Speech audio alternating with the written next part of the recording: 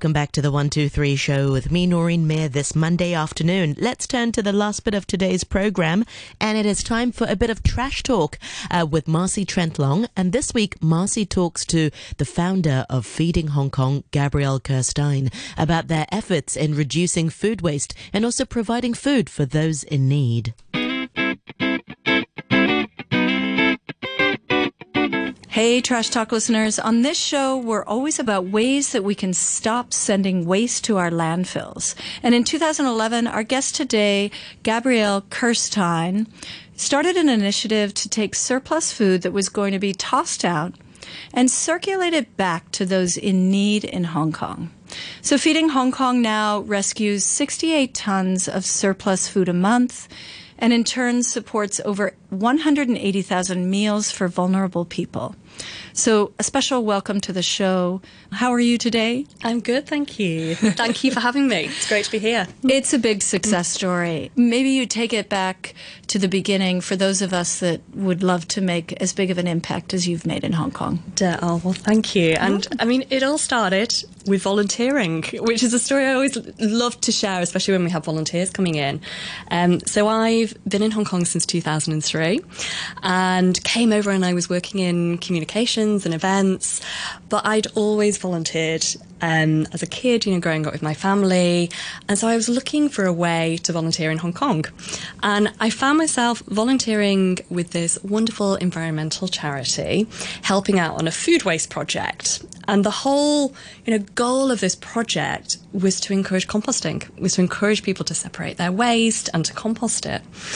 And when I got involved, what I was expecting was to, find scraps of food, mouldy food that was past its best, and very quickly realising that so much of the food that was ending up in the bin was good food, was food that was still in date, was still packaged, was still fit and safe to eat. And so very quickly this composting project turned into a project to try and collect and redistribute this good food. That is so interesting. Yeah, so that was 2009. So it was a passion project. I mean, I had a full-time job, and it really started with connecting with some bakeries. Pret a Manger was our very first food donor, and just working with them to collect their wonderful fresh food at the end of the day, and instead of it being thrown away, making sure that instead it was going to help some local charities. So it started quite small, but then the word of what we were doing started to spread, and we started to have companies coming to us saying, we hear what you're doing with Pret, could you do it with our bakery chain? Could you do it with our supermarket chain? And so very quickly realising there was really a gap, and the gap was very specific. The food surplus is there, and I think anybody who works in the food industry is passionate about food. The last thing they want to do is actually throw food in the bin, but they want to make sure that if they are going to donate, it's done safely, it's done sustainably, it's done professionally, and it's also going to help the people that need support the most. So that was really kind of the message we were hearing from the food industry. And then in terms of distribution, there was no shortage of need. And I think this is, for many people, is still a surprise in Hong Kong that we're talking about a population that has so much, is so affluent, and yet 20% of people living right now in this city are living below the poverty line. And that includes 1 in 3 seniors, it includes 1 in 5 children. And so on the one hand, we have surplus food. On the other hand, we have a need for food. And so Feeding Hong Kong has really grown to try and fill that gap, to be the organisation that connects food companies, with frontline food charities. And so when I was looking at your stuff, I kind of saw through that you really, in a way, are doing logistics. You're in that connection. 100% what we're doing. It's all about logistics. Because one of the things in your latest newsletters, which, by the way, Feeding Hong Kong has a great newsletter, and I encourage everyone to go to their website and sign up for it.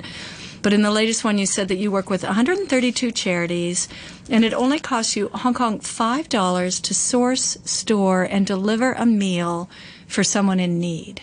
Now, that's very inexpensive, so maybe you can unpack that a little bit, you logistic dream whiz. Well, I don't know if I call myself a logistics genius, but anyway, I think what we're trying to do is, because food surplus, and we very deliberately use the word food surplus instead of food waste, it's only waste once it's in the bin. Up until the point it's in the bin, it's a resource. It's food that can still be eaten. And so the reason our cost per meal is so low is because we're not going out purchasing food. What we're doing is rescuing that food. So where we're investing our time, our resources, our expertise is in transportation and in storage. So we have a fleet of trucks. We're going and we're picking up from food companies as well as delivering to frontline charities. But most importantly as well is that central warehouse that we have. So we have a facility, we've got 11,500 square foot, where the food can come into. And then in this space, we can do sorting, we can do quality assurance, we can take donations from over 300 different companies, we can sort, we can categorise, but then we can make sure for any one charity that we deliver to, we're trying to match the food we have with the needs of their centre. So, baby food, we're going to redirect to a charity that's serving, babies. And so having this central clearinghouse for donations is essentially what it is, enables us to do that. But that is where we invest, and that's why we're able to operate at such an efficient cost per meal.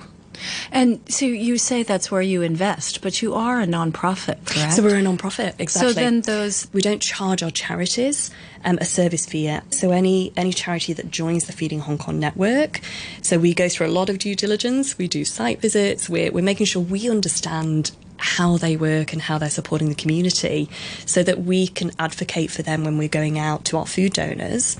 So we do spend a lot of time on that, but once a charity is a member, then all of the food we provide is a pure donation through to them.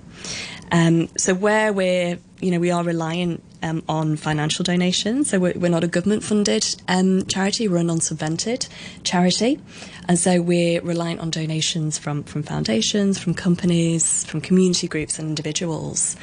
But from a donation point of view, I really do feel like it's such a compelling story, because this, to think that every $5 you donate is ultimately going to feed somebody. And also it's helping the environment, because we're ensuring that food isn't unnecessarily ending up in landfill where it's really got this negative impact on the environment. And then you've got the positive side of, the positive social impact. We're feeding people, but we're also saving charities money. So instead of them having to go out and buy, spend more and more of their budget on food purchasing, we can offset that by not supplying 100%, but trying to supply what we can to them free of charge. So frontline agencies can then reinvest their money in directly feeding. We've always said we're not frontline. What we know is transportation, we know warehousing, and food safety. So that is a big part of what we do. So we're dealing with not just ambient food, but with fresh and frozen. And so we have the facilities. We've got walk-in fridges, walk-in freezers.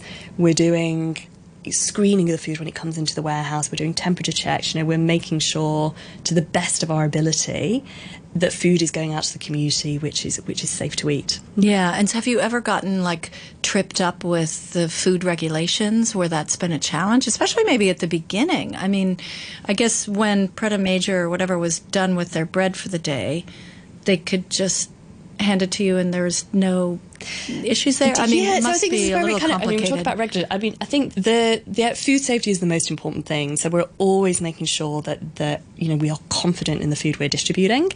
I think the area where there's a lot of confusion and so a lot of opportunity is around labelling, is around dates.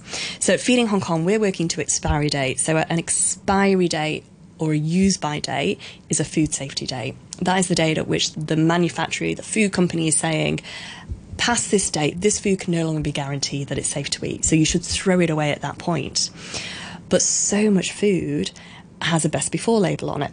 And a best before is the manufacturer saying, up until this day, I'm guaranteeing that the quality is premium. It's the crispiest, it's the crunchiest, the smell, the colour, the flavour, everything is the best it can possibly be. It doesn't mean at midnight it's bad and you throw it in the bin. And there's very often a significant window between the best before and the expiry. And so what we do is we work both directly with the food manufacturers to make sure we are always aware of what that use by or expiry, as well as we're a member of a global food banking network, where again they're getting guidelines from the food industry themselves on how long past a best before a product is good for. We will not ever gamble on handing something out. And I say disposal, we never ever send anything to landfill. We've got partners that we work with as well on food recycling. So even if we deem that it's not safe to distribute, we are going to make sure that that food is then going to be recycled. It's not going to landfill. So then you guys would break it down, like if it's a tin or whatever, baked beans, and it's past its expiry date. Would you open it up and dump it? No, so we've got some great partners who will do that. We'll do the separation of packaging and Okay, I think I need to interview those people. Yeah, we will put you in touch. We've got a couple of great partners that we work with. Oh, it just never ends with reuse, reduce, recycle, right? Just keeps moving down the supply chain. Exactly. Well, it's been a bit of a tricky couple months, and for you guys, I know. It has, yes. And maybe you could talk about that, and maybe in light of how you've seen the food scene change a little bit in terms of what you're supplying to your charities, but also the food surplus that you're getting from your normal donors. Yeah, and there's a lot that has changed. And I think if we look back to February. I mean, for us, things literally changed overnight, end of January, early February, and it was in 3 key areas. So first of all, food supply. So our normal channels just changed completely. So we have a number of programs. So we have a retail program where we're picking up from bakeries and supermarkets. Because of everything that was happening, everybody was shopping. If you remember, we went through that phase where there was the run on the supermarket, so obviously that was impacting donations. Bakeries stopped their donation programs overnight as well.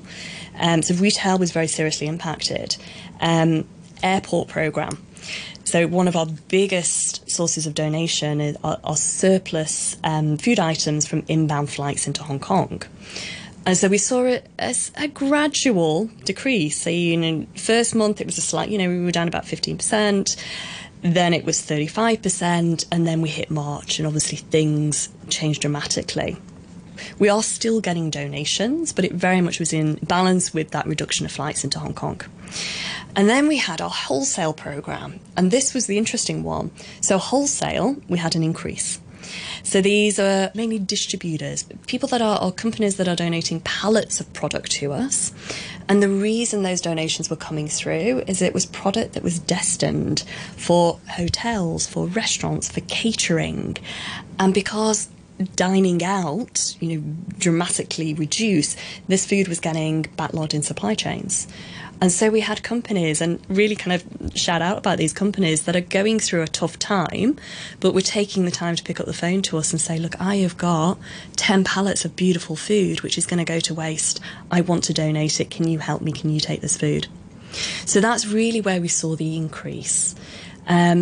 So that was on the food supply. Then the next thing that hit us was we relied on a lot of volunteers. So we have over 180 volunteers each week that are supporting us at every point along. So collecting food, sorting food, packing food, delivering food. We can't do what we do without volunteers. I mean, they really are the backbone of Feeding Hong Kong. And we rely on a lot of corporate volunteers. And so when Hong Kong moved to work from home, obviously corporates can't, on the one hand be saying stay at home, but please still go on to your volunteer shift at Feeding Hong Kong. So our corporate shifts all stopped overnight as well.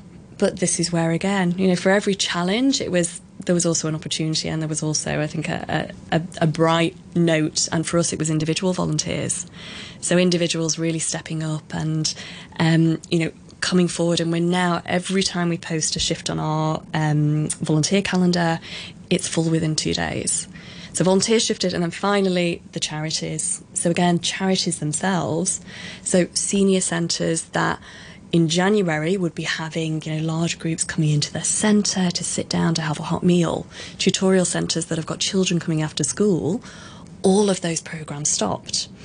And even charities that were handing out to people coming down to their centres, again, could no longer do lineups of people outside the centre.